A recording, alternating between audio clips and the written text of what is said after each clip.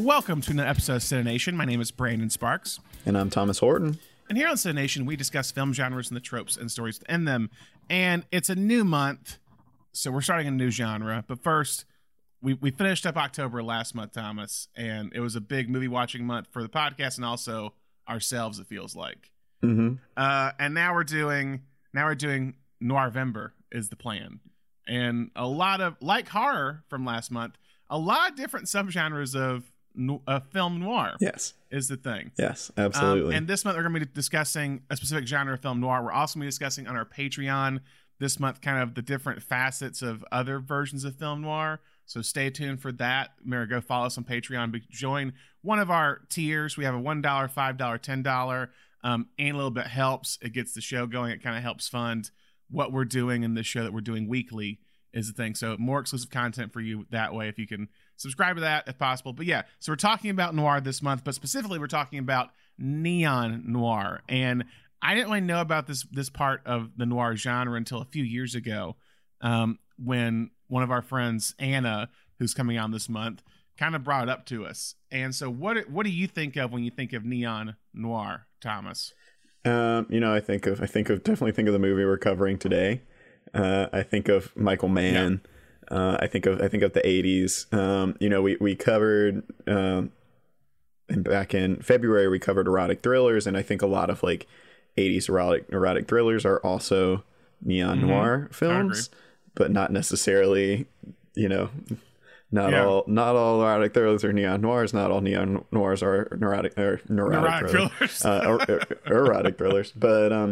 But I do think like 80s, and I think that's fairly, like, anytime you see a modern neon noir, it's very much kind of harkening back to the 80s, and ultimately what I think of is this idea, because noir was so like what's going on in the shadows, what's going on in the alleyways that we can't see, and I think what's really cool about neon noir is it's like we're gonna light all those corners that you can't see with bright colors, and you're gonna find that it's still just as grimy and transgressive as it was when it was shadowy back there.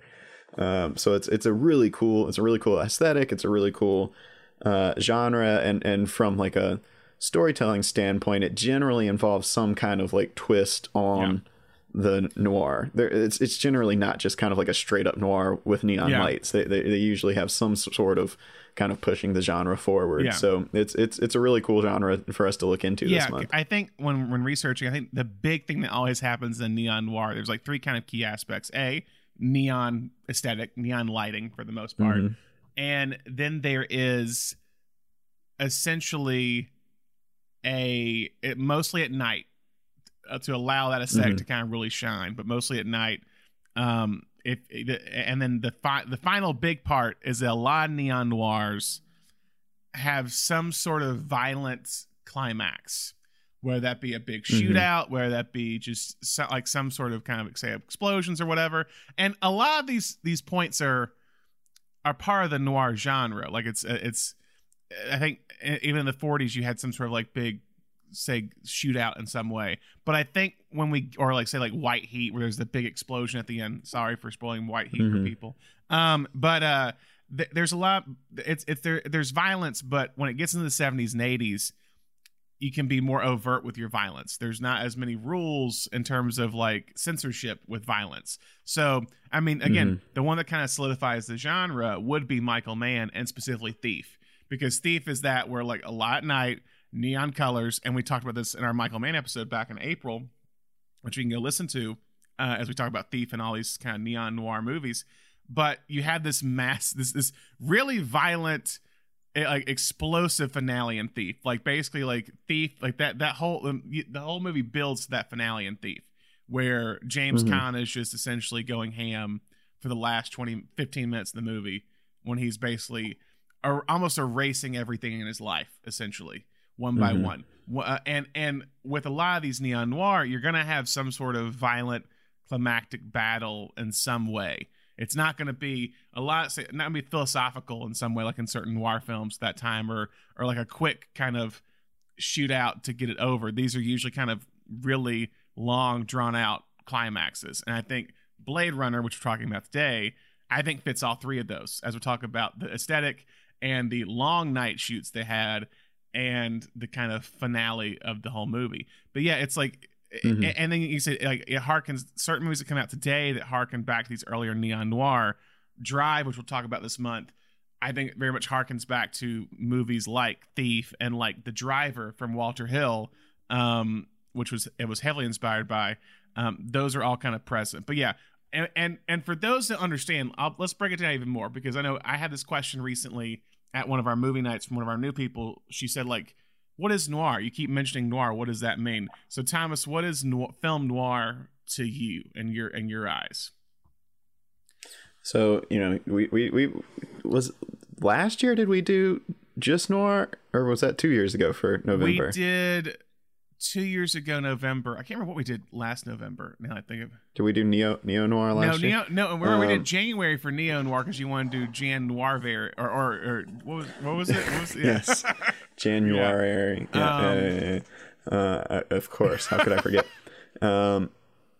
But yeah, it's this idea, you know, it harkens back to early Hollywood, and specifically when German Expressionism was brought over, and it's a really weird genre that we talked about in Noir Month. It's one of the most distinctive genres in that it is as equally tied to style as it is storytelling. A lot of these genres that we cover are about storytelling. It's about tropes. It's about characters, and that's where you get the genres from. But noir is like equally important that it's shot a certain way, because early noir developed from German Expressionism and this idea of kind of this dark and shadowy high contrast, which when you're shooting black and white, it means the blacks are blacker and the whites are whiter, so you really get a feel for the shadows and for the things that you can't see in frame, which was rare at the time within filmmaking. And so taking that sort of very shadowy, dark filmmaking and putting it together with storytelling that was also very dark, that was talking about crime, that was talking about detectives, that was talking about mobsters, that was talking about all this stuff that's kind of going on in, like I said, in kind of dark alleyways at night, that would kind of be outside of the social norms. And so we talked, you know, a lot of people, when they hear noir, they think detective noir.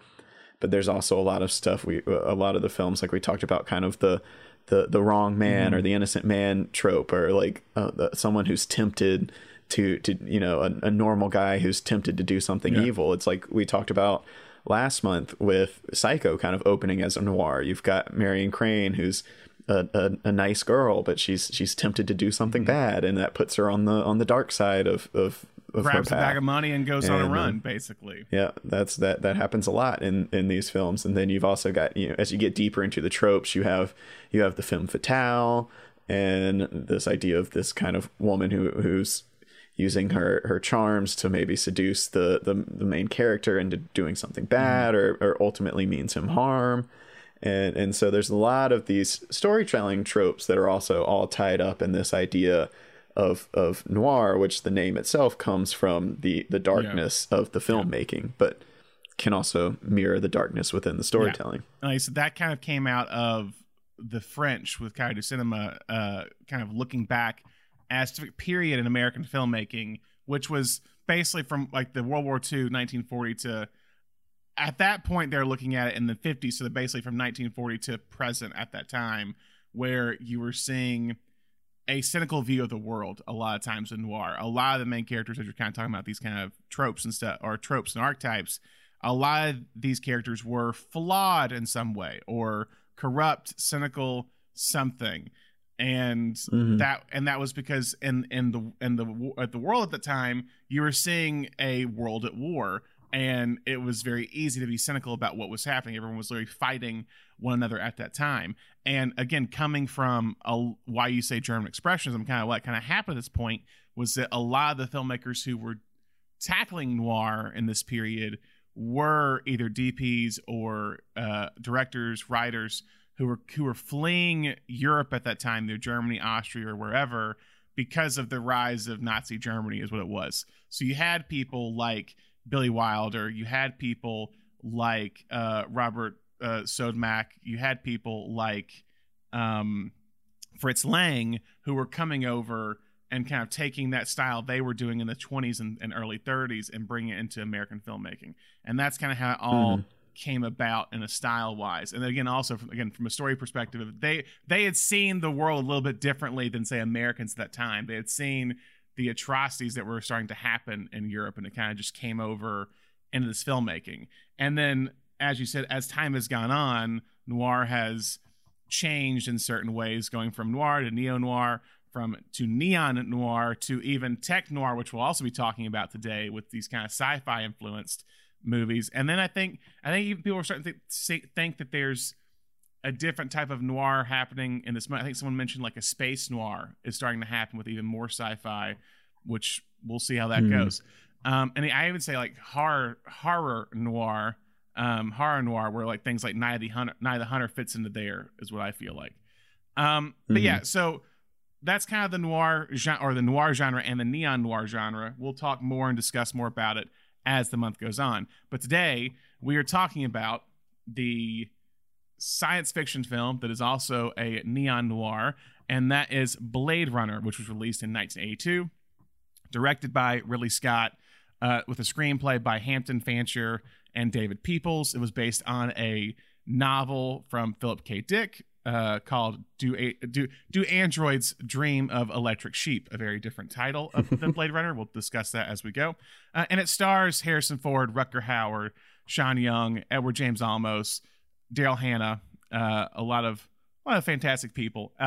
And so Blade Runner is about this kind of retired detective, former police officer, Rick Deckard, who is brought in to essentially capture, or to kill, or as they call this movie, retire these humanoids known as replicants. And these replicants are basically these robots who are made to look like humans. And essentially these six replicants from this kind of version of this creation have essentially have basically done a mutiny on a ship, I believe, at the very beginning of the movie, and the LA police officers are trying to catch them. And so they bring in their old police officer, Rick Deckard, who's kind of this alcoholic, down on his luck former detective who is really good at his job and must find these remaining replicants and retire them. And as he goes, he begins to kind of have doubts about what is actually going on with these replicants in this kind of world that we're living in. And he falls for a replicant by the name of Rachel, played by Sean Young. And so very dark, dreary, rainy setting of 2019 Los Angeles. We've already passed that time period. But yeah, so Thomas, what is your history with Blade Runner? You know, I caught a couple of scenes of Blade Runner when I was fairly young on Sci-Fi. And it's probably the weirdest scene you could see. It's when he's looking for Pris in the like toy maker's apartment, and there's all these kind of toys all around. The Bradbury building, yeah, at the Bradbury building. And so I saw that, and then they've got the fight scene where she's doing like somersaults, and then I flip the channel, and so then you hear all these legends about how dense Blade Runner is, and how like inaccessible, how confused people were, and like all the different cuts. And so I was like, yeah, that makes sense. It sounds really weird. Like I saw that scene. It's I get it. I get what people are talking about. And and then it was that kind of thing, you know, as like streaming and digital home video came along, there was just all this stuff about like, oh, don't watch that version. You got to watch this version. Don't watch that version. So for a while I was just like, I don't know which one to watch. So I'm just not going to watch any of them. I don't want to watch the wrong one. In the early days of the internet. So it was probably college before I finally sat down and somebody was like, the final cut, that's the one, and that's why it's called the final cut, which I might learn today is wrong as well. But that's the one that I've seen multiple times. And I sat down and I was just kind of like, oh, this is fairly straightforward detective film. It asks him, just like any kind of Philip K. Dick, if you're familiar with his work, it asks some interesting questions about sci-fi ideas, but it's not that, like, plot wise, it's not that hard to grasp. It's I think it's kind of been built up to this kind of legendary status about how kind of dense it is, and it's a sci-fi take on a detective movie, and if you remove the idea of androids and that kind of stuff, it's just a detective functions. Yeah. It's. I mean, there's a reason why Philip K. Dick's like stories kind of after this movie were so sought after to be adapted into film or television, with Total Recall several times, Minority Report, Scanner Darkly. There was like people wanted to adapt Philip K. Dick stories. I think I read, because I think this is the first one or one of the first ones, and I think there's been like over 40 adaptations of his work since then, is the thing, in some form or fashion. This being one of his more known ones because of this movie. So my history of this movie, I was thinking about this before recording, and I was like, when did I first see this movie? And I remember I remember kind of renting a movie, and the trailers beforehand came on, and there was this really well crafted film, and I was like, wow, this looks really cool. And then I see Harrison Ford. I was like, wow, they made Harrison Ford look really young in this movie. Like, when is this coming out? Like, it felt so modern to me when I saw it. I literally thought, this is a new Harrison Ford movie that's about to come out that I somehow have missed the trailer for leading up to it. And I assume, based on timeline, is that it was a trailer for Blade Runner Final Cut, which was coming out in like 2007. And I just remember kind of being floored by that design, that kind of Los Angeles dystopian design this film has. And I also remember playing, and once I watched Blade Runner pretty much not long after, maybe into college too, I was reminded that there was a video game I used to play that had a level that was basically a Blade Runner level. Now, as you know, Thomas, I am not that big of a video game guy. From the many conversations of people trying to convince me to play certain games. But one of the games I played growing up with my buddy Adam, who you know, was Time Splitters 2. And there's one level, I think, called Neo Tokyo, that is basically just a Blade Runner level with the neon aesthetic and the kind of multiple levels of the city, and even the score is, I think, very similar to this movie, because this Blade Runner is very much like, it's Los Angeles, but it's also very much like Japanese inspired, like Asian infused. Yeah. I mean, you can get into the whole like very 80s, like for better or for worse. There was this mostly for worse. There was this kind of panic in the 80s with all the Japanese technology companies coming in, that like the entirety of America was just going to become this like colony of Japan.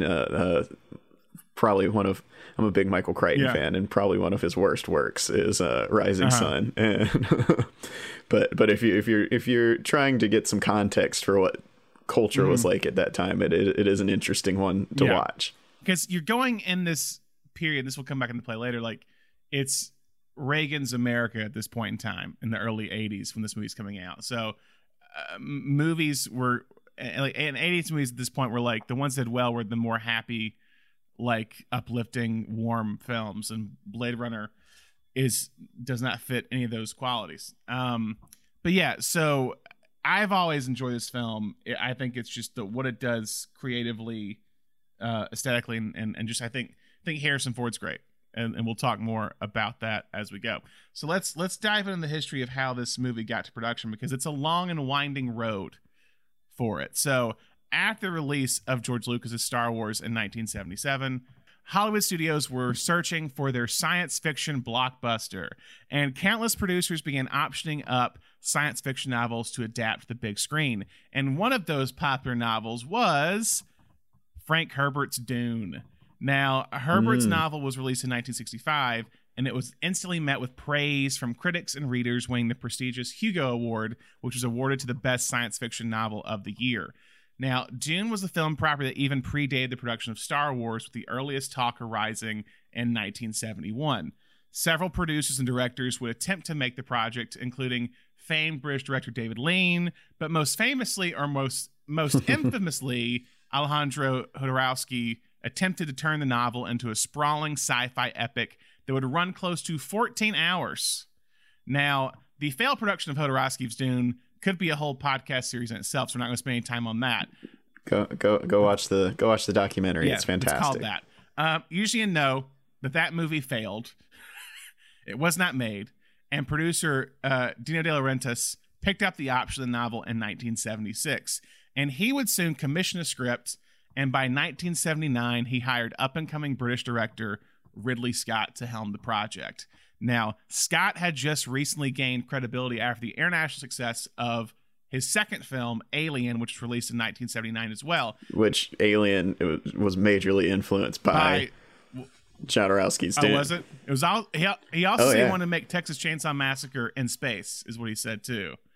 Well, most of the art team just rolled when it was Geiger, right? Yeah, H.R. Geiger. Yeah, yes. And when Dune went down, Geiger and then like most of the team that he had assembled just rolled right onto Alien. Correct. Alien. So a lot of influence. I think it was Geiger. I think Dan O'Bannon, I believe. Mm-hmm. Yeah, Dan O'Bannon was on Dune as well. Yeah. So Scott planned to adapt Dune into a 2-part film, and he would work on a total of 3 drafts with the film's writers. However, Ridley was going through a difficult time in his life. His older brother, Frank, had just recently passed away from, I think, skin cancer during the film's pre-production. And Ridley had said that he was not close to his brother when he was growing up. I think his brother basically joined the Navy at the age of 16 and was in the Navy for like 10 years. And so Ridley did not become close with him until much later on in life. And not long after he became close to his brother, Frank, he would soon be diagnosed with cancer. In 2002, Scott told The Guardian, when he was ill, I used to go and visit him in London, and that was really traumatic for me. And Scott soon realized that he was not in the right mindset to tackle this large film, and he knew that the film was kind of going to take another 2.5 years of his life. So, like, he had finished Alien, he had done all this, and now he was kind of being a little more introspective on his life after the death of his brother. So he told De Laurentiis that he was leaving and moving on. And Scott still wanted to direct something, but he wanted to direct something fast, is what it was. Now that Dune was off the plate, he would then jump over to another science fiction property that had been trying to get off the ground for several years, almost a decade. And that was the adaptation of Philip K. Dick's Do Androids Dream of Electric Sheep? I'm going to get that name right by the end of this podcast. While not as popular as Dune, the works of Philip K. Dick were very popular in the sci-fi community. Dick had been writing since the early 1950s, but he broke out on the sci-fi scene with The Man in the High Castle in 1962, which won him the Hugo Award, which I talked about with Dune earlier. And even though he wrote consistently through the 1960s, the next big hit that was released in 1969 was Do Androids Dream of Electric Sheep? Now, after the release of the book, several big names contemplated adapting the book into a film. The biggest being Martin Scorsese, who met with Dick to talk about it, but would not option the rights. The book would finally be optioned in the early 1970s by producer Herb Jaffe, and he would have his son Robert write the first draft of the script. They sent the script to Philip K. Dick, who was highly unimpressed. And when Jaffe went to visit him, Dick met him at the airport and said, "Shall I beat you up at the airport or shall I beat you back up at my apartment?" And it seems not long after that, the options would lapse. Now, during this time, Hampton Fancher, an actor who with hopes of becoming a screenwriter, attempted to get the rights to this project. He had attempted in the mid-70s because he had a hunch, he said, that sci-fi was about to take off in Hollywood. Now, Fancher was an actor through the 1960s, really riding the wave of television, specifically Westerns. And he had acted in such shows as Gunsmoke, Lawman, Rawhide, Have Gun Will Travel, and Maverick. You name it, he was probably in it then. So he tried to get the rights. The only issue was that he could not find Philip K. Dick. No one seemed to know how to get in touch with Dick. He would then give up. He would give up until one day he was walking through Beverly Hills when he met famed author Ray Bradbury, and he asked him, "Hey, do you know Philip K. Dick?" Ray Bradbury, I love your work. Do you know Philip K. Dick? Because apparently one of his friends said, hey, you should adapt one of Ray Bradbury's books. He goes, that's not the sci-fi I'm looking for. And so then he meets Ray Bradbury. He's like, hey, do you have Philip K. Dick's info? And Bradbury did. And he gave Fancher the phone number. He contacted Dick, which initially led to a meeting. And Dick would tell him, hey, the rights aren't free because of the Jaffe deal. However, 3 years later, these rights would lapse, and Fancher would attempt to again to buy the rights for Dick's novel. He would then contact his friend Brian Kelly to help land the rights for this film. Like Fancher, Kelly was an actor from the 1960s, his most famous role being he was the lead role, the dad role in the hit television show Flipper, is what it was, that ran for 3 seasons. But Kelly's acting career had tragically come to an end in 1970 after a terrible motorcycle accident that had made him paralyzed in his right arm and leg. Now, Kelly, this would lead to like a massive settlement due to the accident, resulting in $750,000 awarded to Kelly. He would then take that money, put it into building houses and film producing. And one of the first properties he would option would be Do Androids Dream of Electric Sheep as his first kind of big deal, allowing his friend Fancher to write it. And Fancher would write several drafts of the script. He said he wasn't actually a fan of Dick's novel, but he felt that it had a solid through line of a detective dealing with all these philosophical issues. So he soon began changing a lot of the story. According to him in an interview with Sloan Science and Film, the script would eventually land at Universal Pictures, with Oscar-nominated director Robert Mulligan attached to the project as a director with the $8 million budget. Mulligan, I think we talked about before previously on the Alan Pakula episode.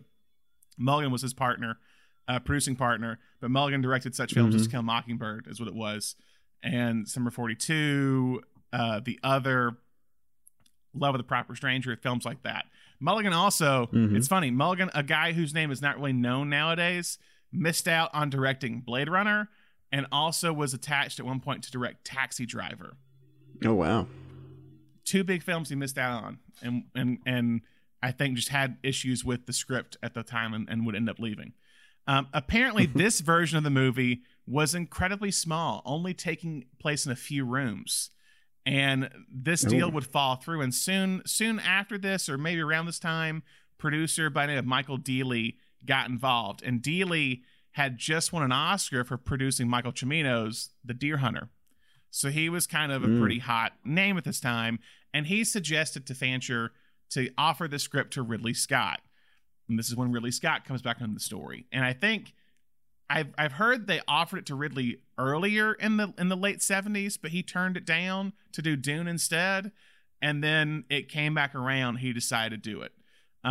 Fancher, however, was hesitant about giving the project to Scott because he didn't see Scott as an actor's director. He felt he focused too much on the scenery and not enough on the actors, which he thought was necessary for this type of project. Because again, at this point, it's still in only a few rooms. Dealey said that if they attached Ridley Scott to the project, it would be financed in a minute in Hollywood because he was so hot at that time, and it would be his first American film because he had yet to actually come over from England at this point. Alien was shot in England. Fancher agreed to meet with Ridley Scott at the Beverly Hills Hotel for breakfast one day, and it seems people were keeping tabs on either Scott or the project because by the end of the day, 4 different investors offered to invest in the project just by seeing them at a meeting at the Beverly Hills Hotel. Scott would soon begin working on the script with Fancher, and Ridley said that Fancher's draft dealt more with environmental issues and less with humanity and religion, which is what Scott really wanted to explore and was thought was more present in Dick's novel. He also said because of the death of his brother, Scott was looking to explore the idea of pain and how to deal with pain in this movie. So while writing, Scott asked Fancher, what exactly is Deckard? And Fancher replied, he's a detective. And Scott was like, but what kind of detective is he? And Fancher told Vulture in 2017 that after Scott left his place that night, after asking him this question, after months of working together, that he began looking through his books on his bookshelf to find this small book named The Blade Runner, a movie by William S. Burroughs. And this book was actually a film treatment of an earlier sci-fi novel from a writer by the name of Alan E. Nourse. And Fancher loved this name for a character, and that's what he pitched to Scott, and Scott loved it as well, and that became the name of what Deckard actually is his profession. It's interesting too that he kind of has a Western background, because Deckard's like a weird combination. A Blade Runner is like a weird combination between a detective and a bounty hunter. Like you don't really have, that's a purely Western thing. Like you don't really have bounty hunters in detective movies. No one's ever like, go out and find this guy and shoot to kill. Because that's what he's doing. He's searching for people to kill them, is what it is. To basically like, it's not a reward, it seems like, but it is kind of like, you're the only one who can do it. We gotta get the old gunslinger back to kind of get these guys, is what it kind of feels like. This required them to actually buy the rights to the name of Blade Runner, is what it was. And eventually it would become the new title for the film. At one point, it was actually going to be called Dangerous Days instead of Blade Runner. That would later be the title for the making of documentary they made for the 2007 release on the home video, for like a 3.5 hour long documentary, by the way, on this movie. So Scott and Fancher would soon butt heads during the writing process of Blade Runner, if you couldn't tell that was going to happen. Fancher was pushing back on Scott's demands. When talking with Vanity Fair in 2017, Scott said he didn't like the script was mostly indoors, and he wanted to show more of the world. He wanted to get his world building on, Thomas, is what really Scott was wanting to do, which is, if you know Ridley Scott, not at all surprising. So Fancher was also known to be a slow rewriter, kind of taking his time with it. Michael Dealey nicknamed him Happen Faster instead of Hampton Fancher. Fancher would say that Scott was full of ideas and that every day it was changing, and they were constantly disagreeing with one another about these ideas. Dealey would then go behind Fancher's back and hire another writer who also had no credits at that point to rewrite the script with Fancher without Fancher knowing about it. And that was David Webb Peoples, who was actually recommended by Tony Scott, Ridley's brother. It seems one reason why Fancher was not like outright fired and they had to go behind his back was that Fancher, because he was heavily involved in the development of the movie from the very beginning, he was given executive producer credit, so they couldn't actually fire him, it seems. They could just like send him away, basically. It was very odd. So Peoples had been working as an editor on low-budget documentaries in the 1970s, but he was wanting to write screenplays. He was doing on the side. One of his screenplays he actually wrote in 1976 was a revenge western that would not be made and released until 1992 under the title Unforgiven. Yeah, he wrote Unforgiven. Him and his wife Janet would later co-write 12 Monkeys. But this was his first script to actually get made. When talking with Screencraft, people said, I was coming in to do what Ridley wanted. He let me do a lot of things on my own, but really I was brought on to move the script in the direction of what Ridley wanted. Peoples would change several things to the script, but one of the main things he added was the term replicant. Peoples thought the word android sounded funny, Ridley hated it, and they needed something to replace it. So at the time, Peoples' daughter was studying microbiology and biochemistry, and she told him about the theory of replication, which is when cells are duplicated for the purposes of cloning, and that's when replicant entered into the story. So it was now 1980, and it seems like there were two scripts being done, one by Fancher and one by Peoples. Peoples got himself into a room at the Chateau Marmont in Hollywood and was just writing and rewriting daily, trying to keep up with Scott's endless notes and ideas about the script. It was around Christmas that year when Fancher went to dinner with one of Scott's assistants who handed him a script, and Fancher was reading it thinking it was this new movie that they were working on, and then he soon realized it was a rewritten Blade Runner. And he told Vanity Fair in 2017 that he stood up and started crying about this. And the assistant told him he understood that it sucked, but he said, if you don't do what Ridley wants, he'll get someone who can do it. Fancher would later storm into the production office, confronting Dealey, which Dealey replied, elegance is one thing, Hampton. Making a film is another. And so Fancher stormed out and left and went to his house in Carmel and went away from the production. I think would later come back and do a few rewrites, and so I was involved. Also, too, spoiler alert, he ends up writing Blade Runner 2049 as well. So he's still involved with Scott, and they think that they made amends later on. So with the script somewhat ready, they began discussing a possible cast. Now, Fancher initially envisioned Robert Mitchum for the role of Deckard, and Mitchum was in his early 60s at this point in time. Yeah. Scott and Dealey had a very different idea. They were looking to cast one of the biggest actors in Hollywood at that time, and that was Dustin Hoffman. Scott and Dealey met with Hoffman about the project, and he apparently talked their ears off about the character and about cryogenics and everything that's involved in this film. And they would soon realize after a few weeks, they became annoyed by Hoffman's enthusiasm and what he wanted to do with this character. I think Dealey said it felt like they were drifting into an endless ocean with him, and they would soon part ways with Dustin Hoffman. At some point, I believe they offered the role to Martin Sheen, but he turned it down, allegedly due to being so exhausted from Apocalypse Now. Poor Martin Sheen. Feels like most of the 80s it's like, I can't do this. It reminds me too much of Apocalypse Now. So according to Hampton Fancher, the first person to suggest Harrison Ford for the role was his then girlfriend, Barbara Hershey. At this point, Ford had yet to have a mega hit with him as the leading man because people didn't count Star Wars. And Scott and Dealey would then visit London after being invited by Steven Spielberg to see him while he was shooting Raiders of the Lost Ark. Within a few minutes of watching dailies, Scott and Dealey knew Ford was the guy to play Deckard. The only issue was that Ford was wearing a fedora, and Scott really wanted Deckard to have a fedora in Blade Runner. And Dealey told him, "We lost a hat, but we gained a star."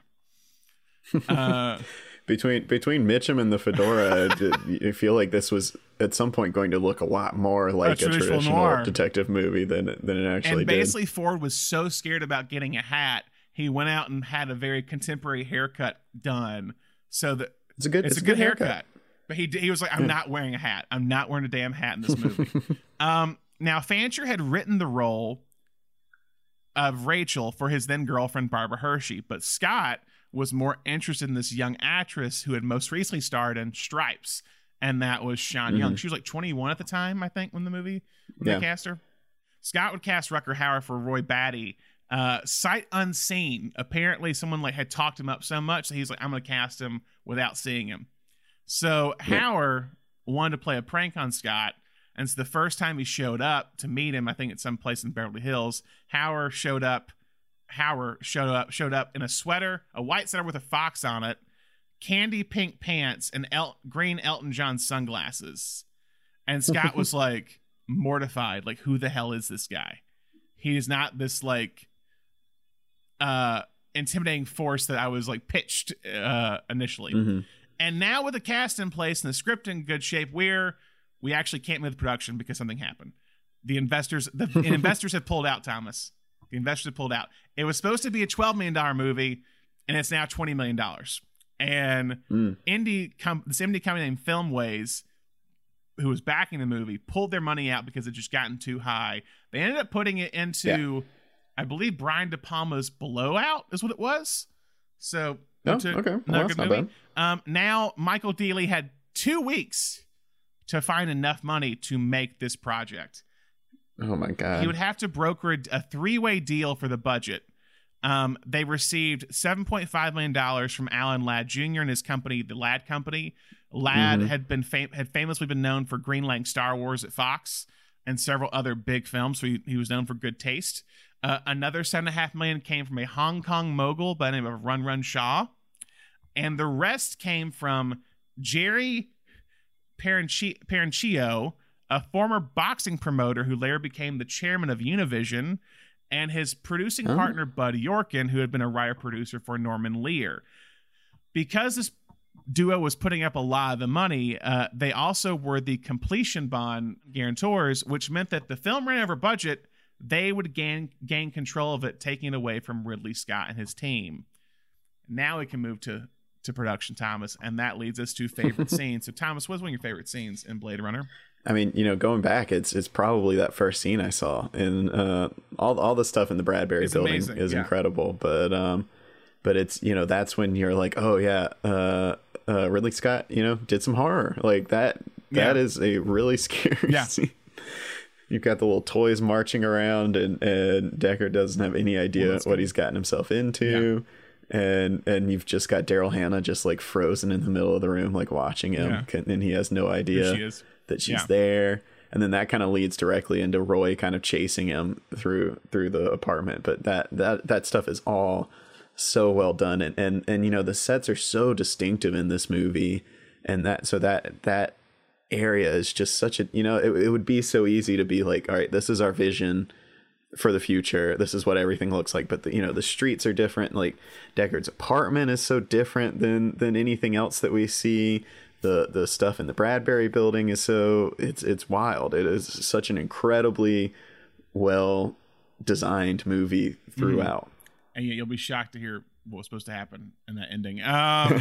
Yeah, the ending is like what's so fascinating about this movie is that Roy and Deckard do not meet until the last like 10 minutes of the movie.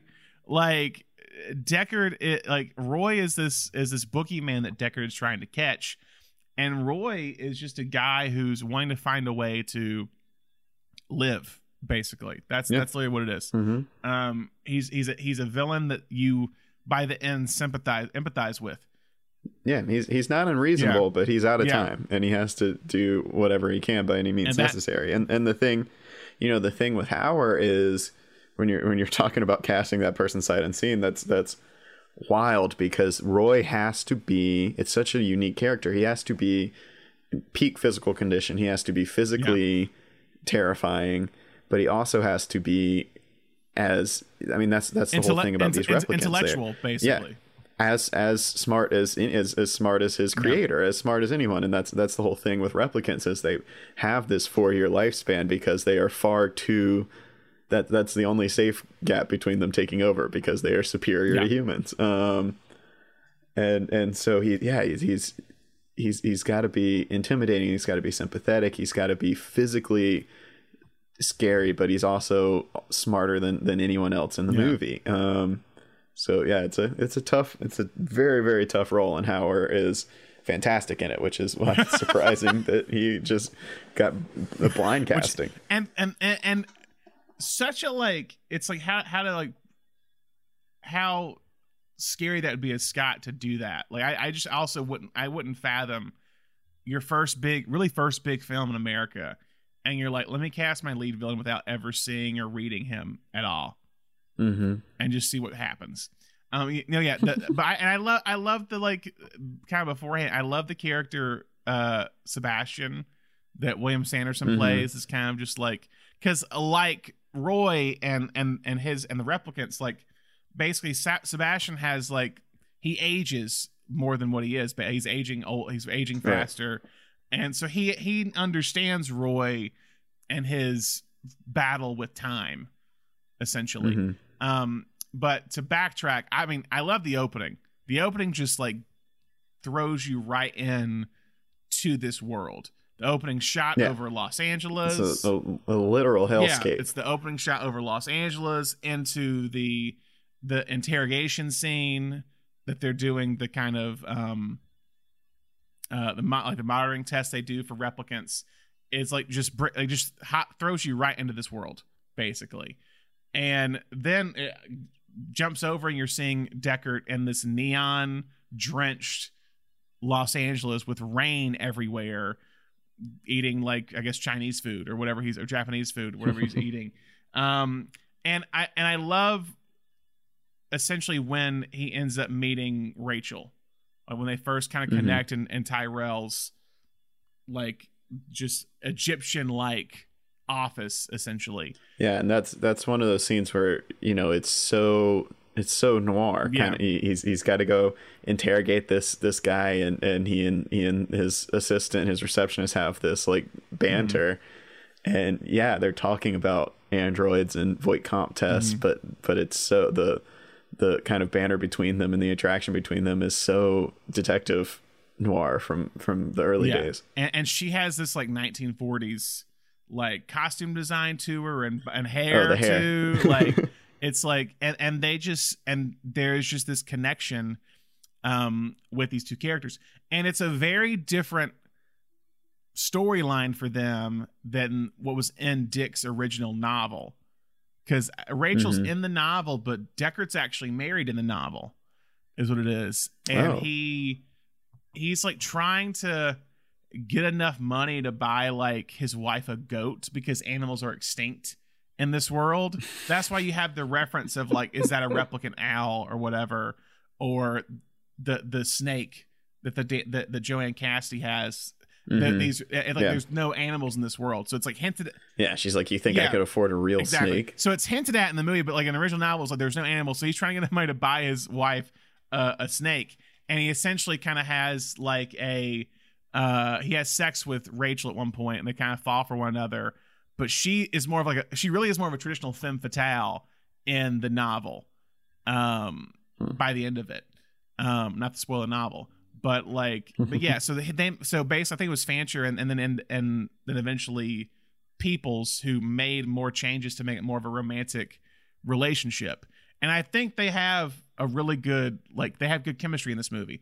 And I like Sean Young as Rachel because especially when she starts having those self-doubts about whether or not she's a replicant, and she soon finds out that she is.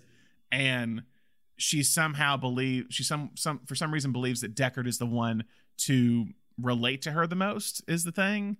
Because I guess he did the test, or I think there's a darkness in him, and for some reason she's connected to that. Maybe she can fix him. I don't know. He's Harrison Ford, you know? That's the thing. But yeah, and I like the scene when he tells her she's a replicant, and it starts and talking about the memories of how those are Tyrell's nieces that died. You're supposed to look like her. These are all implants. Yeah, she's got her pictures. Yeah. Pictures are so important in this. Yeah, the other guy is like, yeah, I gotta get my pictures. Gotta go back and get my pictures. And some guy was already there. The pictures you're right, are very important in this kind of world for them. And what's another scene that you like in the movie? I really like anything out on the streets. I mean, I think the design is great on the streets, but I love one of my favorite just from a pure world building, pulling everything off, is when he gets the call about I think it's when he gets the call about Tyrell, but he's out in the car and the guys are stealing his tires, and that cop car comes and lands near him, and I mean it's full car on a wire or something that just lowers down, and this area's shut down. He's like, I'm working, and then they leave him, but it's just the little sci-fi flavor in this movie is insane how well done. Because at this point it's you've had Star Wars, yes, and you've had certain movies that have come out, but with every one Star Wars, there's 5 movies that just look horrible. Is it for you know what I mean? They look like you're in front of a green screen and you're on wires. And just to say back to when I first saw it in that trailer, it just looks so modern. Even the visual effects, Douglas Trumbull did a lot of the special effects of this, who did 2001 and everything. The effects are just still jaw dropping to this day. It was smart. This is jumping ahead, but it was smart when Ridley Scott in the 2000s, when he did the final cut, he basically chose not to touch up any of the main effects. So the effects were all set. Basically everyone praised him because he didn't do a George Lucas and add all these things, but it felt so modern already. It felt tactile, I guess you could say, in its world. Also, again, it can't be understated or overstated. Rutger Hauer comes in this back half of this movie and just almost steals the whole movie. It's just, he's amazing in that. Yeah. Obviously, his final monologue is iconic for a reason. It is it's so well written, but it's even better delivered. I feel like you've got a story there. I do have a story there. And I do love, that's that even more so probably than his final monologue. I think the kind of, because the whole thing with Roy is like, by the time Deckard kind of meets up with him, he's really starting to break down. He's maybe got hours left, and he's also just kind of emotionally distraught from losing everyone. But I think the scene with him and Tyrell is probably Roy at his best, because it is all about he's meeting his equal, he's meeting his maker, the only man who might be as smart as him, and it's got that kind of, it's got his kind of melancholy, it's got his power, it's got his violence. It's all there, and it's kind of equally tragic and terrifying at the same time. No, and again, it's like I love with kind of Tyrell with those scenes. It's the two times you feel like warmth in the movie, but just by the visual style of it. And I know in Blade Runner 2049 they kind of carry that style over, where like gold, kind of yellow like colors are what, when you're dealing with like the rich overlords, basically. And it's that water effect they add, like the kind of ocean effect when you watch the walls, like it's like the light's moving like you're in water. Basically, it's really cool. And you see, again, it's Howard's eyes are just so striking and visual, essentially, hypnotic.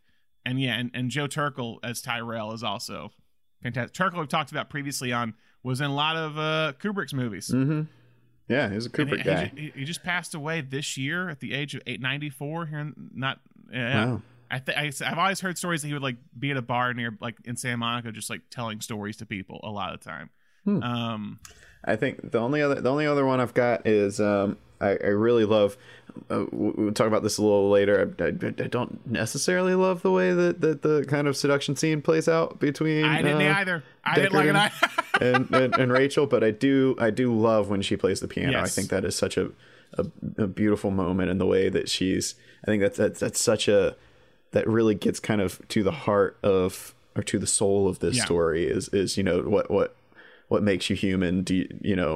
What distinguishes, and a lot of it is like memory, but it's also kind of this idea of a soul. And when Rachel sits down and plays the piano, and he's like, that was good, and she's like, I had no idea if I could play or not. I remember being able to play, but who knows whose talent that is. And that I think that's such a great moment in the music. I mean, the music's great throughout, but the music, the score is phenomenal.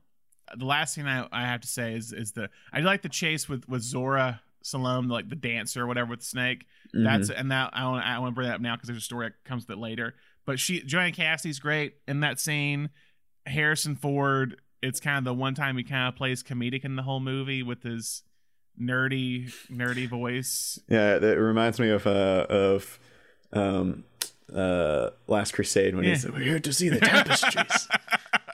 Well, here again, we haven't talked about him that much in this section, but Harrison Ford is just like, you sometimes forget he's a superstar. You know what I mean? Like, he's so charismatic, but he can so just like try to be a character actor for a moment. But he's Harrison Ford, and he's so grounded. I mean, I think that's why so many genre directors gravitated towards him in the 70s and the 80s, is he grounds your movie, and it can be, you can go as wild as you want.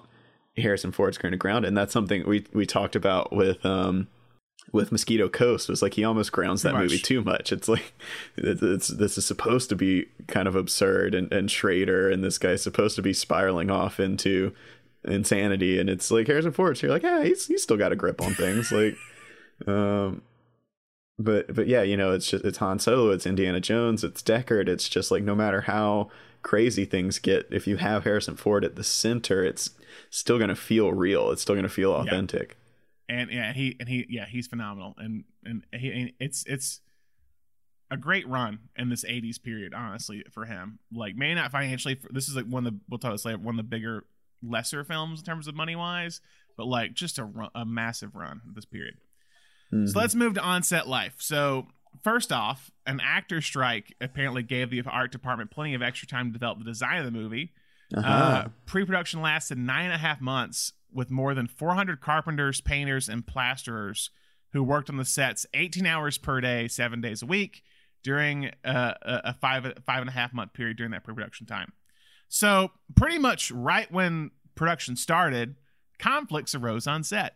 The first scene that was shot was to take place in Tyrell's office, which is when Deckard meets Rachel. So when Scott walked in, he soon finds out that the columns in the office were built upside down, and he won them back the way they should be, which took several hours. And after 2 weeks of shooting, he decided, I don't like the lighting of this scene.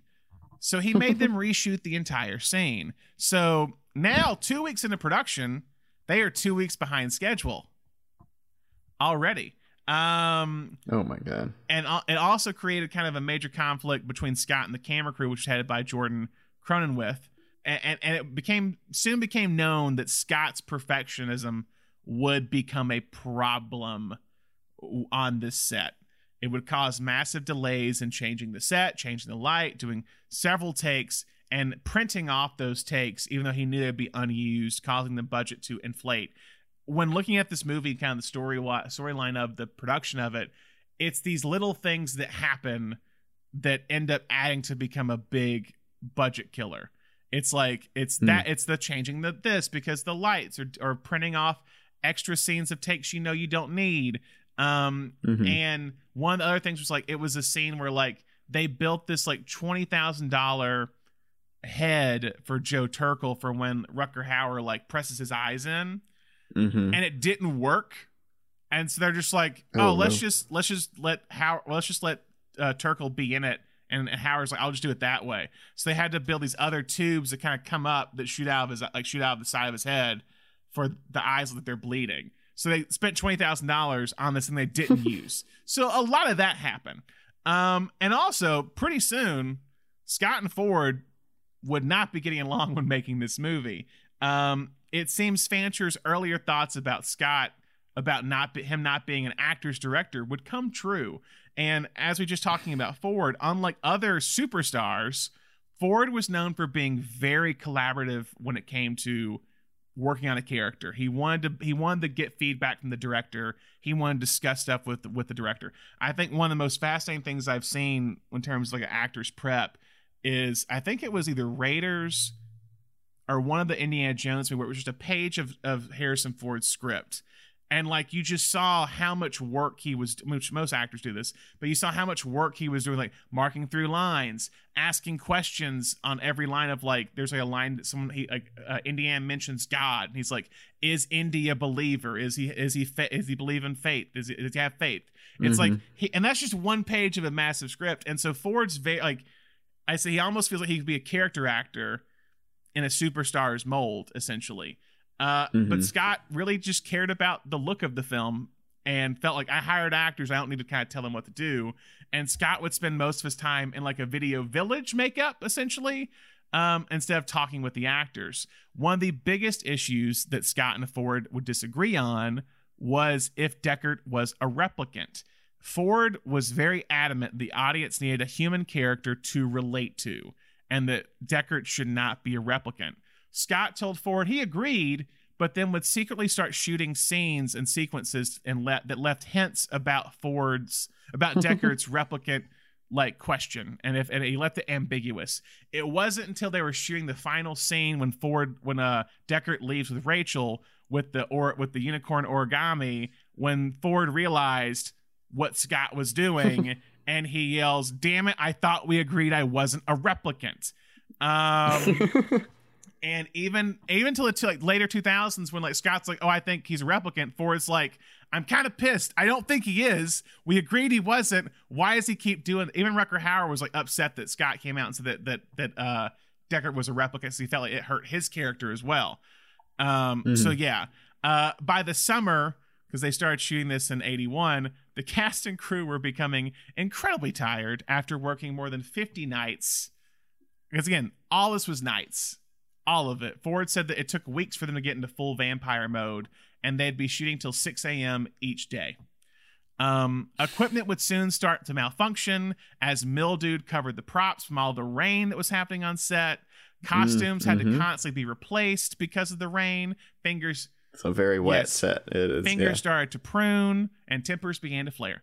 One crew member later complained about working on Blade Runner that was like being trapped in a Pennsylvania coal mine. And like there were several times when like the rain caused a lot of like certain injuries on set. There was, I think, one of the scenes when maybe in the ending or something when Ford is trying to jump from one place, they had the stunt coordinator do that kind of jump, and because his costumes were so wet, he didn't like add on the extra weight it would do when he did the jump, so he like barely caught the thing he was reaching for. Daryl Hannah, in one of the scenes we meet Sebastian, she slides in the water and like her elbow goes through like a window. Yeah, the car window. Yeah, Sebastian's not supposed to car, happen. And apparently, as of 2007, still had scars from that, from that thing. So it was real glass. And again, Scott just became obsessed with every single shot. An example of this would be when he was doing the scene where Daryl Hannah is doing the flips, and he hired a female gymnast to do all the flips. But apparently, Scott rehearsed it so many times, she was too exhausted to do the actual scene when it came to her. So they actually had to hire a male gymnast to do the scene instead of the woman they hired. Also, in terms of things adding up, they hired Sid Mead to design the vehicles and props. And he also designed the sketches of the backgrounds. And Scott loved it so much, he became impressed with it, or he wanted to use it. And he sent to the art department to kind of create matte paintings of it. Mead was only supposed to work for a few days. He stayed on the production for several weeks with the fee of $1,500 a day. So again, it's the little things that add up. Mm-hmm. Soon, because it was really Scott's first American film, he discovered that he didn't really love how the American crews operated compared to the British crews. In the UK, Scott was actually he was the primary camera operator, and he didn't like that he couldn't operate the camera on an American set. He apparently was also changing the set so much. Screenwriter David Peoples, who was asked to rewrite the screenplay while on the shoot, often found that his rewrites were already obsolete by the time he handed them in because Scott was changing so much. One of the biggest issues that arose was an interview that came out in the UK press where Scott said the English crews were better because he would just tell them what he wanted and they would say, "Yes, governor," and then do it. One of the crew members found this article, made copies, and passed it around to the entire crew by putting it at the craft services table. This is when what became known as the T-shirt war started. The film's makeup supervisor made up 60 T-shirts that read, "Yes, governor, my ass," while others said, "Will Rogers never met Ridley Scott." And like me, Scott didn't know what that meant. And he asked someone, and they told him that Will Rogers' motto was, "I never met a man I didn't like." So Will Rogers never met Ridley Scott. Scott would become upset, thinking this was hurting the crew's morale. No shit. And him and his British crew began wearing shirts that read, "Xenophobia sucks." And he also wore a hat that had governor on it. Oh my God. Apparently that cooled off everything. Like, oh, this guy he can dish out a T-shirt as well as he can take it. I was like, really? That's what that made it easier. And if you're not surprised, producer Jerry Parenchio and Bud Yorkin began to grow upset with Scott, believing he was wasting money and their time. They were expecting and they were wanting a rip-roaring Star Wars action film. And they soon realized they were getting this dreary dystopian future with an alcoholic lead character. And as money was running out, the production got even more nightmarish, with the film's final day going into, I want to see, how many hours do you think the final day was, as from what this Vanity Fair article says? 18. No. 16. Double 18. Longer. Oh my God. Jesus. 36 hours. No. To shoot the film's climactic face-off between Rutger Hauer and Harrison Ford. Oh no. Apparently, so a lot of different stories regarding this kind of ending. For one, the original ending was supposed to be in an old gym. Like there was going to be a martial arts fight between Harrison Ford and Rutger Hauer. And Hauer disliked it, saying it was too Bruce Lee. And he said that it was him that came up with the idea for Roy to chase Deckard through the Bradbury building. Also, Rutger Hauer, apparently there's been different stories of this about how this came about, but at some point, whatever happened, Rutger Hauer did not like the final monologue that was written for him. Oh no. So he basically cut it all out and wrote, at least improvised, his final lines. Oh wow. Of all these moments will be, lost in time, like tears in the rain. In rain. So that was his line that he added to the story. And he also added the dove as well. He wanted to have a dove. Talking about the rain, the dove was supposed to fly away. I don't know if it does in this cut. The dove was supposed to fly away, but the dove was so covered in rain from being wet so much it could not fly away. So it just like hobbles off, basically. It does fly away in the final cut, but it's not. It's probably the worst effect in the movie. Yeah. So it was supposed to. It just hobbled off.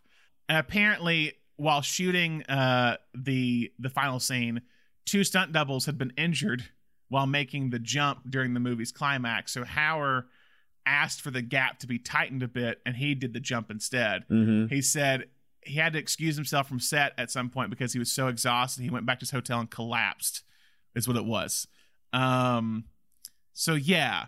So also too, while they were shooting, basically those producers were like over Scott's like back, like ready to shut the production down and take it over, which is why they're doing for 36 hours, because they knew if they stopped, they would lose the movie, is what it was.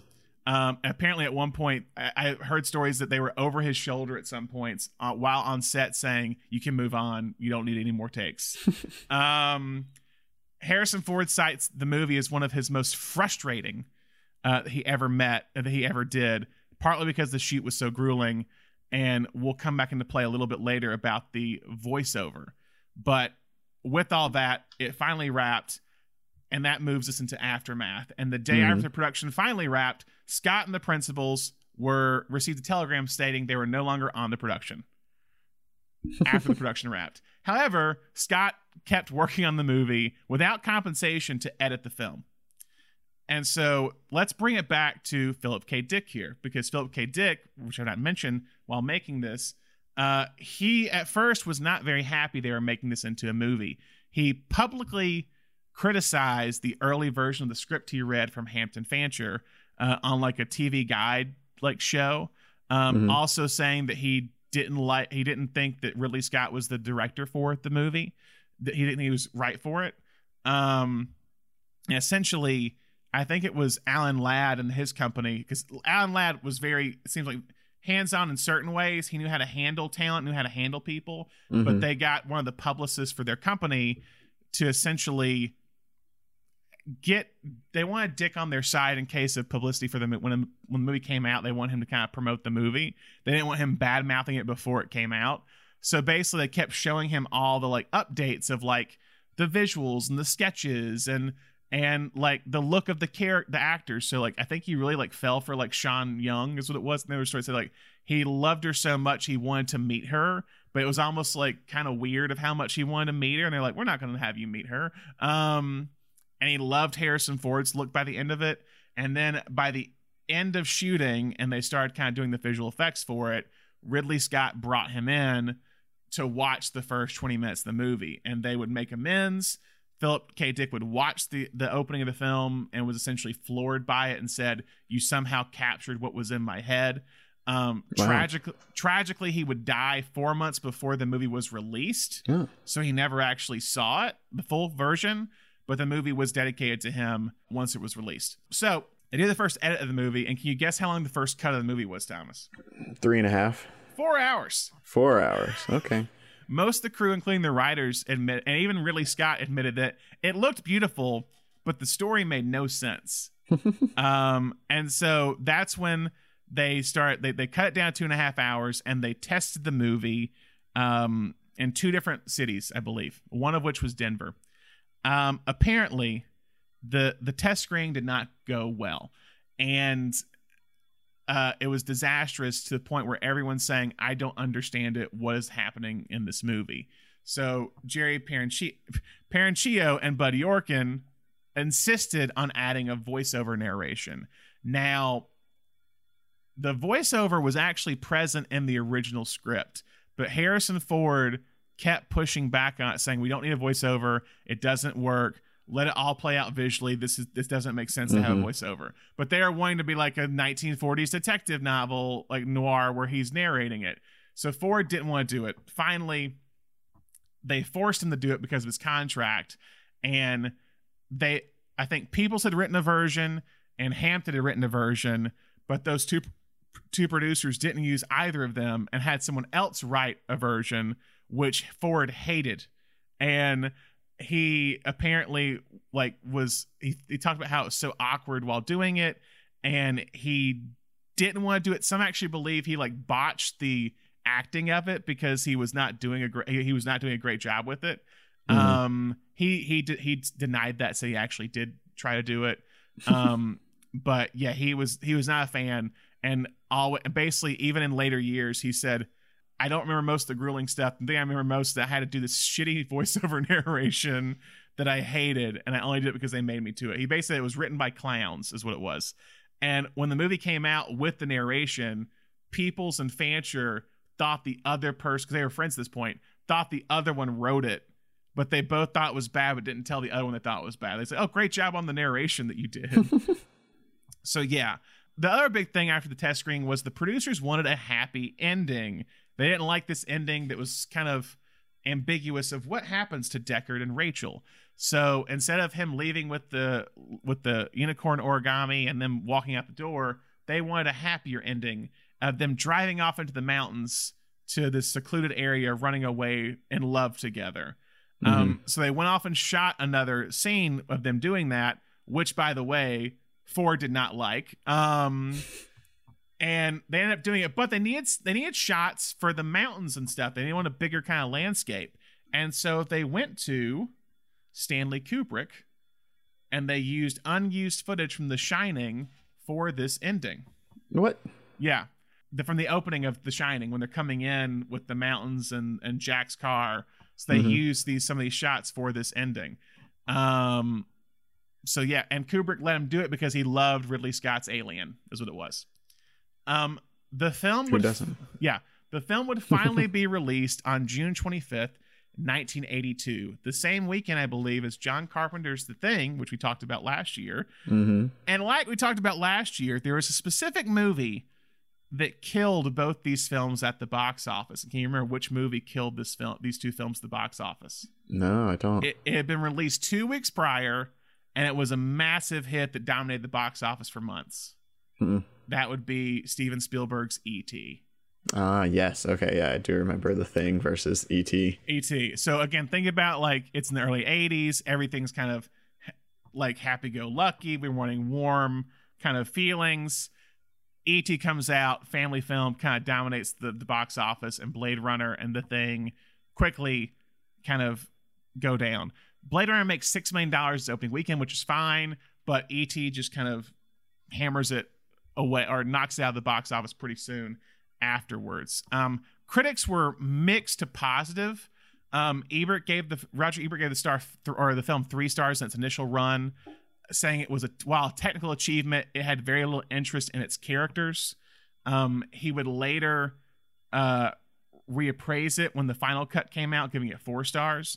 Apparently the dig that hurt the most came from Pauline Kael, they said, when she said Scott seems to be trapped in his own alleyways without a map regarding the film. So she was rather mixed on the movie. The film would be labeled a misfire and a failure, only grossing $33 million on a budget that ballooned to a reported $28 million.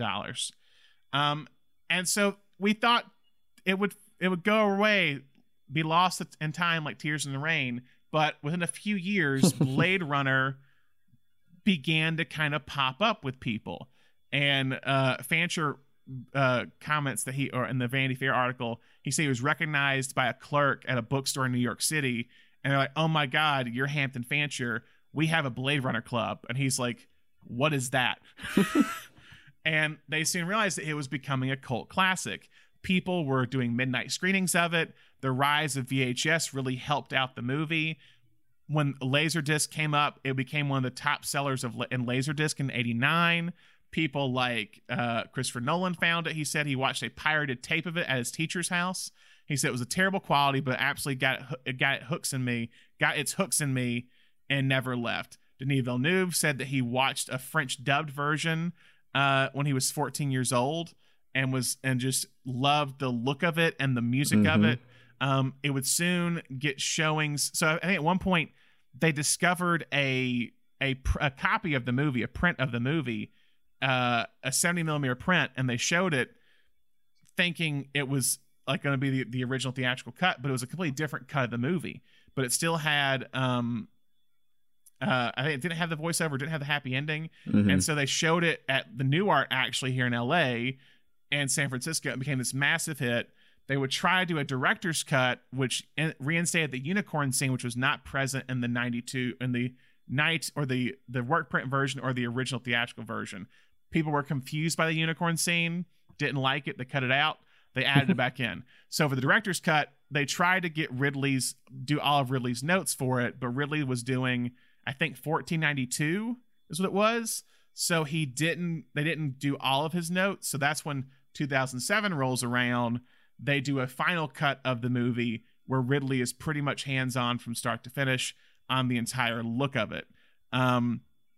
Ford also for that Blu-ray, for that home video release, had refused to talk about the movie anytime before 2007, saying it was one of the most grueling films of his career. As I said, he didn't want to talk about it. They finally were able to bring him back out to talk about the movie in 2007, and then he would later do the sequel, Blade Runner 2049. And as I said, it's a rare misfire for Harrison Ford in the middle of this time, basically coming right in between Raiders of the Lost Ark and Return of the Jedi. But again, the movie of Blade Runner has kind of continued and I think grows every year. And even the sequel, as we talked about when we did a few years ago, suffered the film's same fate, where it was a failure at the box office, but has since been reappraised and is now considered probably one of the best of that year. So anyway, Thomas, let's move on to our final kind of stuff. What worked about Blade Runner? I think the look of it, the just kind of the tactile nature of all, even more so than Star Wars. I feel like this for sci-fi at the time, it just feels so fully real and realized, and you could just be there, and it's everything in it feels real, and it's such an interesting, unique take on the future, on 2019. And then I think the cast is fantastic. I think the casting all around is pitch perfect. There's really not a weak link at all in anyone here, even the smaller roles. And I think, what it has to say as a sci-fi, a lot of these questions have been asked again in movies since then. We've got Ex Machina, we've got iRobot, but like as you start to think about artificial intelligence, as you start to think about the possibility of androids, which people had been, it had always been around in pop culture. Robots and androids have been a part of sci-fi for forever. But I feel like this is the first one to really say, like, well, what stops them from being human? Why, in our minds, especially if we take it one step further, then I feel like really anybody had done on screen was this idea of like, this is a person, and I'm just going to tell you that they are an android, but you have no way of telling otherwise. Why is this not a human being? And what is the difference there? And to kind of explore that question and take it deeper is what I think gives this such a lasting, that's what elevates it to more than a sci-fi and to more than a detective movie is the questions that are raised. Yeah, because like I said, it deals this question of humanity, and it's like what makes you human, and what and kind of how we deal with time in that way. But yeah, I think the cast is phenomenal. Again, I've said before, the look is amazing. The score by Vangelis is fantastic. It makes sense because I think they did the score for Chariots of Fire, which Michael Dealey also produced that as well. So yeah, it's just top to bottom in terms of it is. I mean, I disagree with Ebert's initial review, and he even kind of said so as well, that like the movie is a technical achievement, but it is about the characters. It's like it's not focused on just the look of it. Say what you will about what the actor director relationship was. I think the actors brought so much to the film that it elevated it. So we kind of mentioned it before, but did anything not work in this movie, Thomas? Yeah, and looking through a modern lens, kind of the relation, the scene, the love scene between Rachel and Deckard is weird. It starts off very weird. Yeah, it's a weird way to do it. Especially because I feel like the moment just before that is very tender and they connect on a real emotional level. And then to have kind of your like old school like semi-sexual assault seduction scene is like, ugh. She tries to leave. He blocks the door. He kind of pushes her away. Apparently, when she's leaving the apartment, in reality, Ford pushed her too hard. So like the pain and shock you see on her face is actually her like kind of feeling like hurt when she hits the wall or whatever. Apparently, they had difficulties playing the scene together. But yeah, it's a very tender moment, and then I was like, oh, that's odd. Okay, and then like, okay, they're having sex now. Okay, great. How do we get from a really nice moment, 1940s like masculine, like we're gonna have sex, to we're loving each other? It was just it's a weird chain of events there, and I thought the same thing. Yeah, and then I think my other thing is, and this is one I know there's a lot of debate over, and when it comes to like the cuts, for this story, the story that's being told here, I don't need Deckard to be a replicant. I don't either. I think Villeneuve comes in and tells that side, what if you were a replicant in a Blade Runner, is done much better in 2049 than this kind of like, oh, maybe it feels like a cheap twist, because so much of this is not about Deckard. It is about, well, it is about finding your own humanity, but not in a way that like, am I human? It's, what makes me, why do I think I'm different than these people? Why do I think I deserve to live and they don't? And that's his journey in this movie. So to have him also have this like, well, maybe I'm a replicant, and that feels like it cheapens his lesson a little bit. It's like, oh, of course I feel sorry for them, I'm also one of them. I think it's more of an emotional journey for him as a human to come to respect them and feel empathy for them. So you don't like the unicorn origami at the end that kind of leaves that question mark? Here's my question with the unicorn. I know this is, I always take that as being that Edward James Olmos is a replicant. Interesting. Yeah, what most people thought was that like it's almost like doing that because the unicorn dream that Harrison Ford has when he's drunk is an implant. Right. And that's what makes them think it's an implant, and that he's not a real person. Yeah. I've never thought of almost being the replicant. At least kind of, he's always making the origami. He's got this kind of this way about him that it feels like he's a replicant that's working for Emmett. He seems Emmett Walsh. Emmett Walsh. Yeah. He seems almost like otherworldly, weirdly. Well, he also because one thing that almost did was he created this like city speak, so he has a very different language. To how he speaks, so he speaks in slang. That was very different for the time. But yeah, I don't think he's a replicant, but I understand the idea of like, so you like the ending, just you have a different meaning behind it than other people. Okay, gotcha. Is that it on anything did not work? Yeah, I think so. And I mean, I think, I haven't seen any other cuts, but I think it's fine.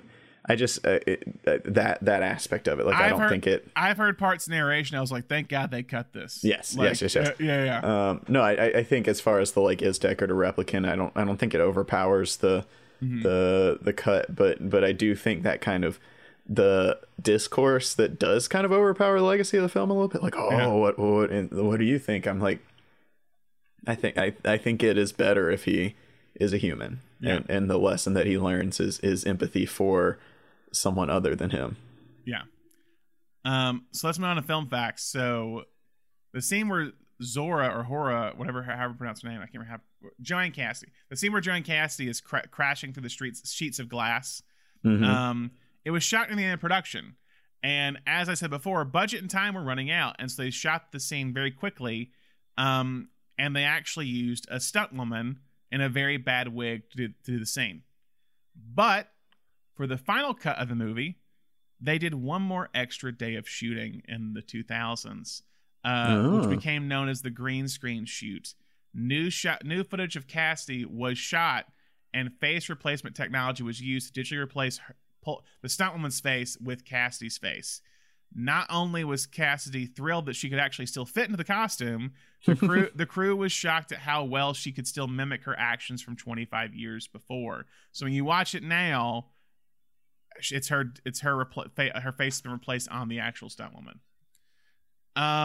Neither Ridley Scott nor the second screenwriter David Webb Peoples had actually read Dick's novel. Only original screenwriter Hampton Fancher had.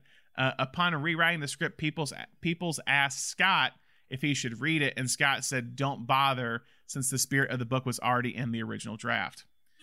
Joanna Cassidy, the reason why the snake was so at ease with her around her neck, it was actually her pet. The python. Wow. Named Darling. Director of photography Jordan Cronenweth actually started suffering from Parkinson's disease at this point. And by the end of production, he actually had to be in a wheelchair because of how grueling the shoot was with shooting all nights. Apparently, when shooting Emmett Walsh's scenes, Ridley Scott asked Walsh if he could smoke for his character, because Walsh didn't actually smoke in real life. Walsh did it and apparently got so sick from the cigarettes he cracked, like, Ridley should be hung by the balls by his balls off the ceiling because of how he made me smoke. At the time, Alan Ladd Jr. witnessed this and was so offended by the comment, Walsh was removed from another movie that he was about to work on with Michael Keaton. So, yeah. What's the Blade Runner curse, Thomas? Yes, we talked about this during our 2001 Space Odyssey. Just it's become a way to refer to specifically this movie.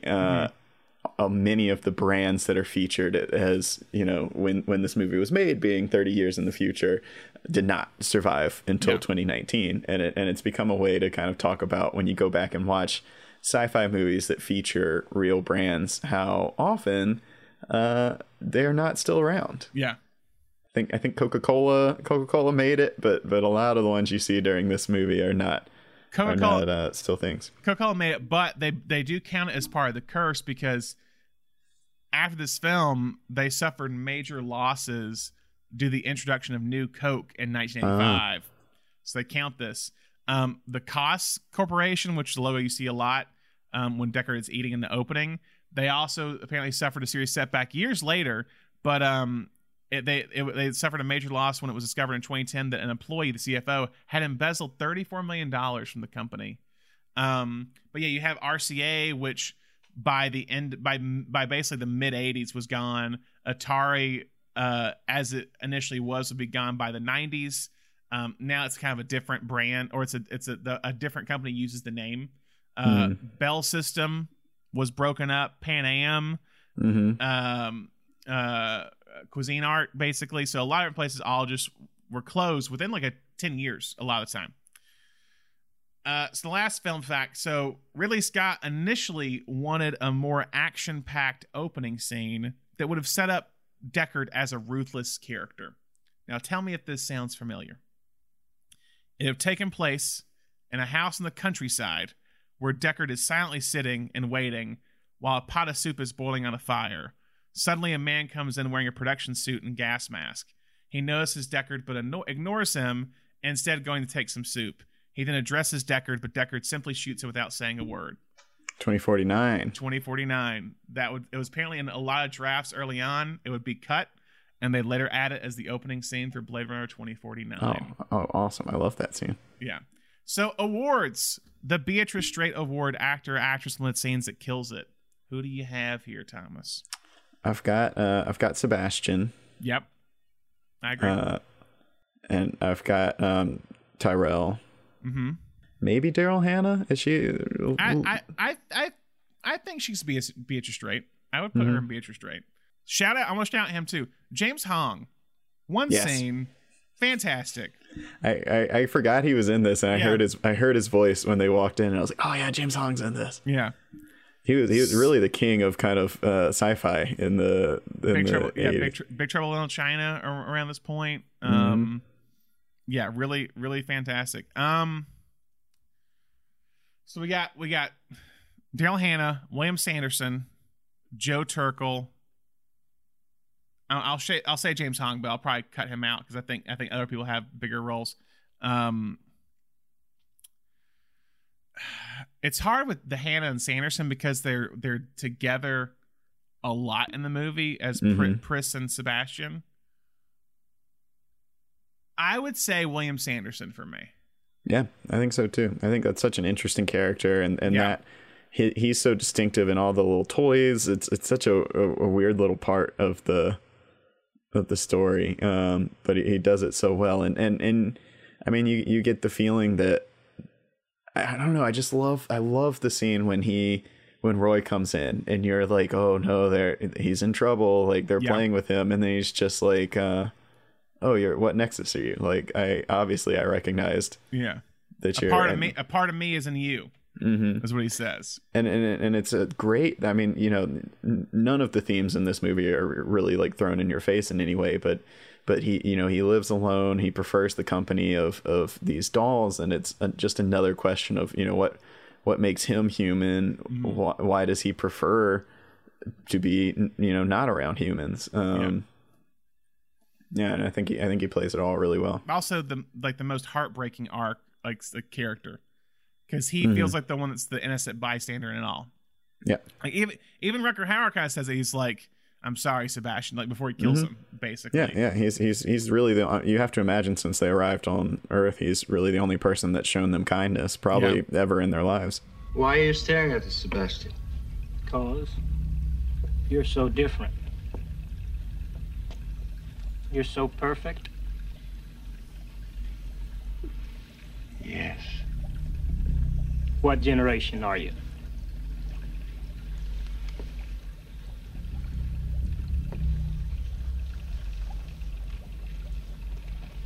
Nexus 6. Ah, I knew it.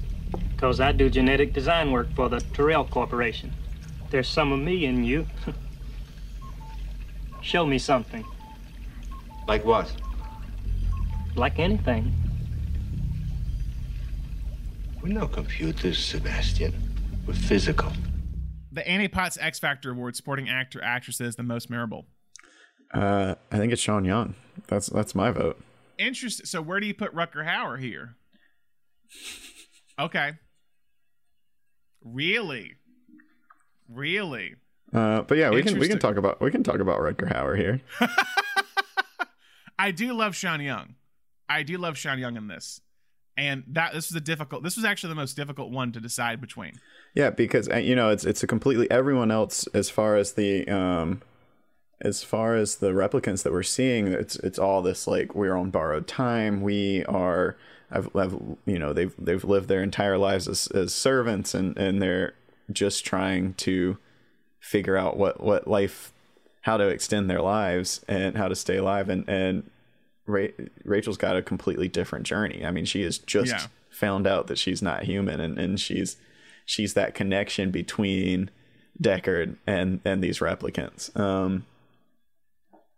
Okay. Yeah, I think she's fantastic in this, but you know, at the risk of I don't know, Rutger Hauer maybe not getting recognized. I don't know. This is a tough one. I'll go with Sean Young because I think she is more of a supporting player than he is. Granted, I think it's not that she's supporting, or it's not that he has like way more time than her. I think he has way more impact. So I'm intrigued if we're going to pitch him for MVP. So I will go with Sean Young for Annie Potts. All right. Do you like our owl? It's artificial. Of course it is. Must be expensive. Very. I'm Rachel. Deckard. It seems you feel our work is not a benefit to the public. Replicants are like any other machine. They're either a benefit or a hazard. If they're a benefit, it's not my problem. May I ask you a personal question? Sure.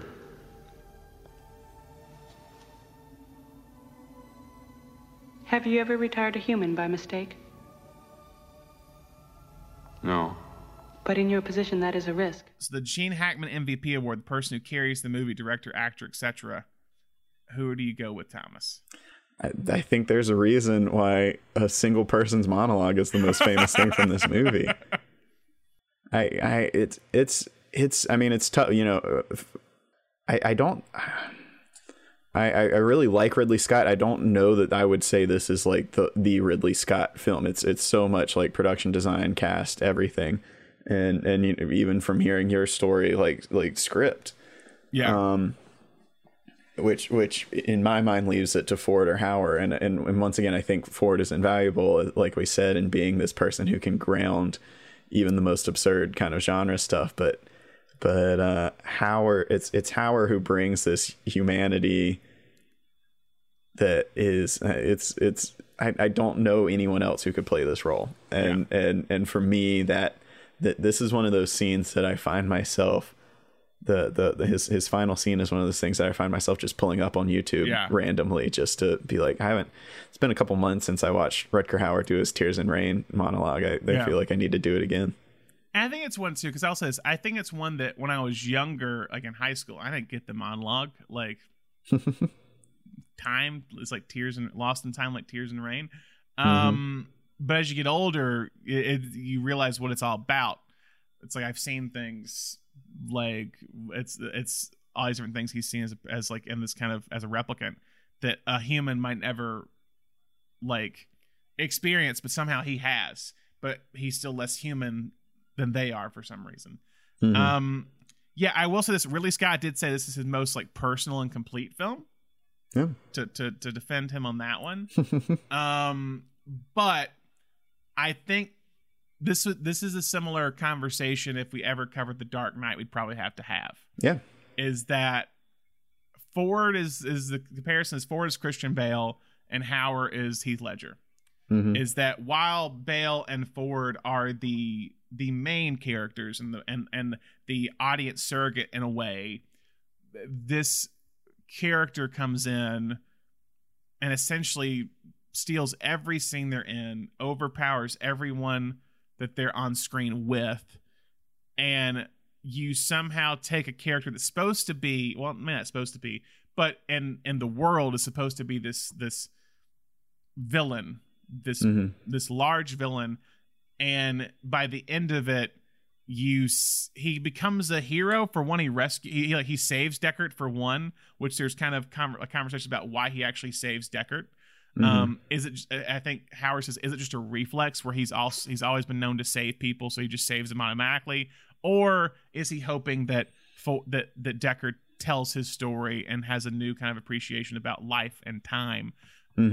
But yeah, Hauer, everything's in that monologue, and to find out that he wrote the big kind of last line specifically of that Tears in Rain, that means he added this massive contribution to the film that wasn't present. And like you said, it's probably the most known dialogue from this movie. So I think I'd have to go with him as well, because I think you think of him. Yes. I think of him. Yeah, and I think that, you know, as much as we said Ford kind of grounds the movie, it's ultimately Roy who convinces us of, you know, and we've got Rachel, we've got this kind of Rachel is who convinces Deckard, I think, of yes, Replicant's humanities. But since we're seeing Roy and kind of this other, we kind of see Roy's journey. It's very short, but it is an emotional journey that he goes from like out for blood to kind of at peace if not, a very tragic piece, but a piece of what happens to him. And that's what sells us on the humanity of these replicants. I agree. Wow. Were you surprised by that one? I am. I didn't expect that to happen today. I was watching it and I was like, I think I'm gonna go for Rutger Hauer. It's the Andre Iguodala pick of the finals. Sometimes you gotta acknowledge assists, man. I've seen things you people wouldn't believe. Attack ships on fire off the shoulder of Orion. I watched sea beams glitter in the dark near the Tannhauser Gate.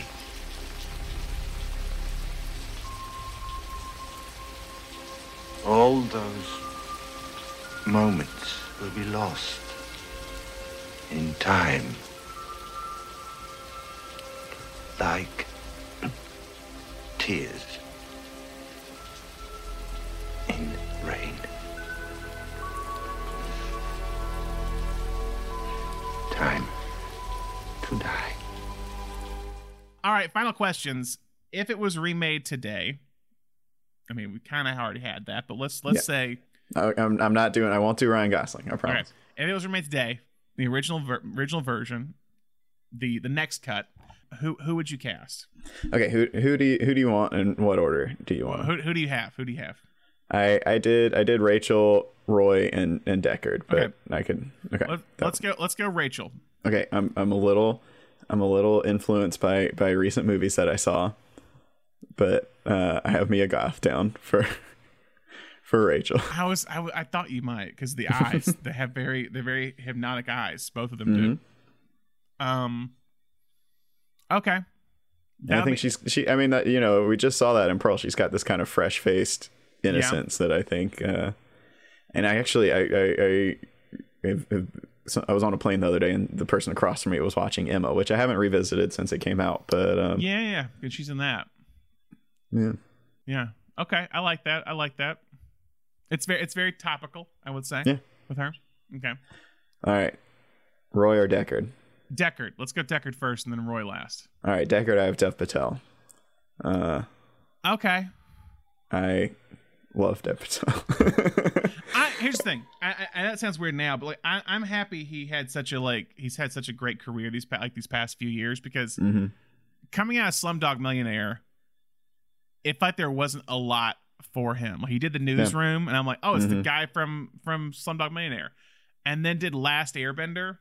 And I was like, oh man, is this the last we see of Dev Patel? Because we hadn't seen him in a while, it felt like. And then he's now become kind of this indie darling with Green Knight. I think everyone forgets about, but Lion that he made a few years ago. But he did Personal History of David Copperfield. I think he has a movie coming out soon that's kind of an interesting kind of take for him. So yeah, I like Dev Patel. I like him for Deckard. Nice. Okay. And then for Roy, I was trying to think of someone who's got that kind of the physical imposing nature, but also kind of the tenderness, and for me it was Yahya Abdul-Mateen is who immediately came to mind. He would be really good in this.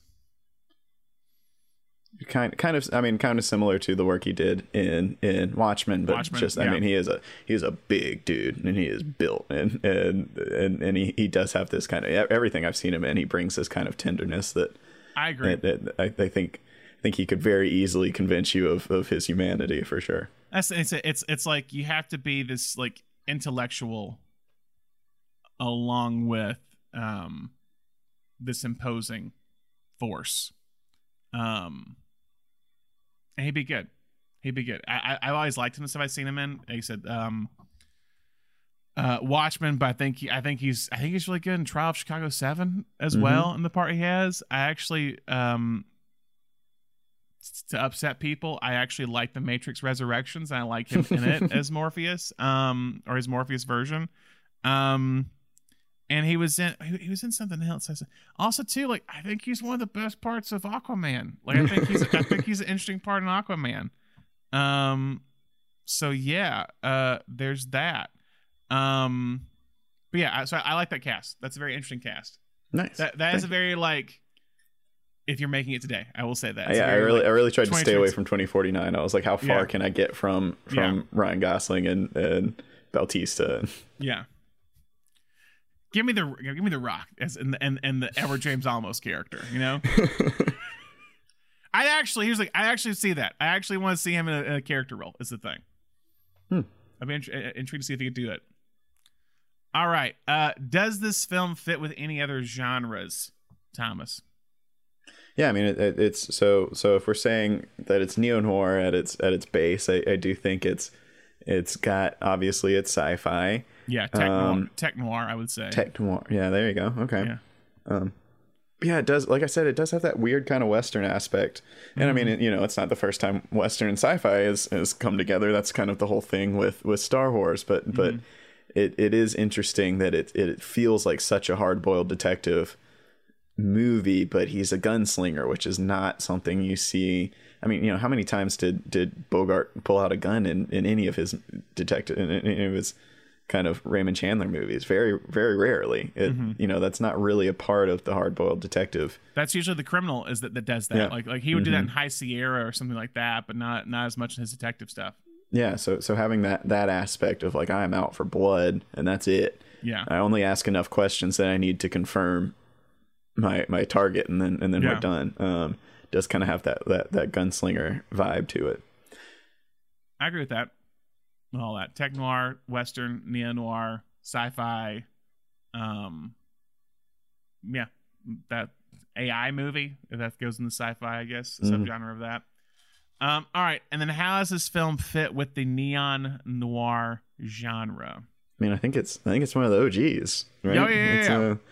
It's a good one to cover first off because it is kind of, in much as in the obviously sci-fi writers themselves were doing this long before, but I do think there's this with Star Wars, with Blade Runner in this kind of late 70s, early 80s era. You've got this idea of like, oh, sci-fi can be this. It's not just space. It's like a mashup of things, and it is just it can be a setting to tell stories in which we are familiar with. Yeah. And so I think this is really one of the first ones to be like this. Oh, look at all these lights, look at these robots. But this is just it's a detective story that you're familiar with. No, yeah, I agree. Yeah, and we talked about like kind of the three things earlier on about the aesthetic, about the neon glow, as we're talking about the mostly at nights. But I think also it's that ending finale that also it's a violent kind of finale between Deckard and Roy.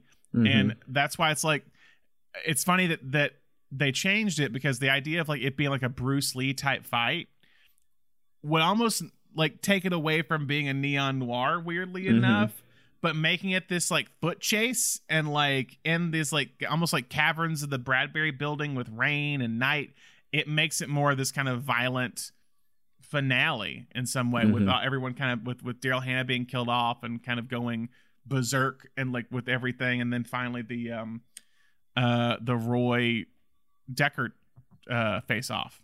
And I think that's what like really kind of solidifies it as a neon noir. Yeah. And a Bruce Lee fight, I don't know, would do that. So there's that. So yeah, anything else you want to say on Blade Runner? I don't think so. I think it was a big one. We've got it covered. It was a big one. And so this month, as I said, we're talking about neon noir. We're doing a variety of movies. So we're in a few weeks, we're doing To Live and Die in L.A. with directed by William Friedkin. We'll have a guest on for that, and then we're gonna finish off the month with Drive. Then next week we're doing a movie that I've wanted to do for a while, Thomas. And this is one that I'm writing again. We'll talk about. But we're doing, because I didn't know where to do it at some point, but we're gonna do a movie called Streets of Fire. And you're like, what's Streets of Fire? Glad you asked. You'll find out next week.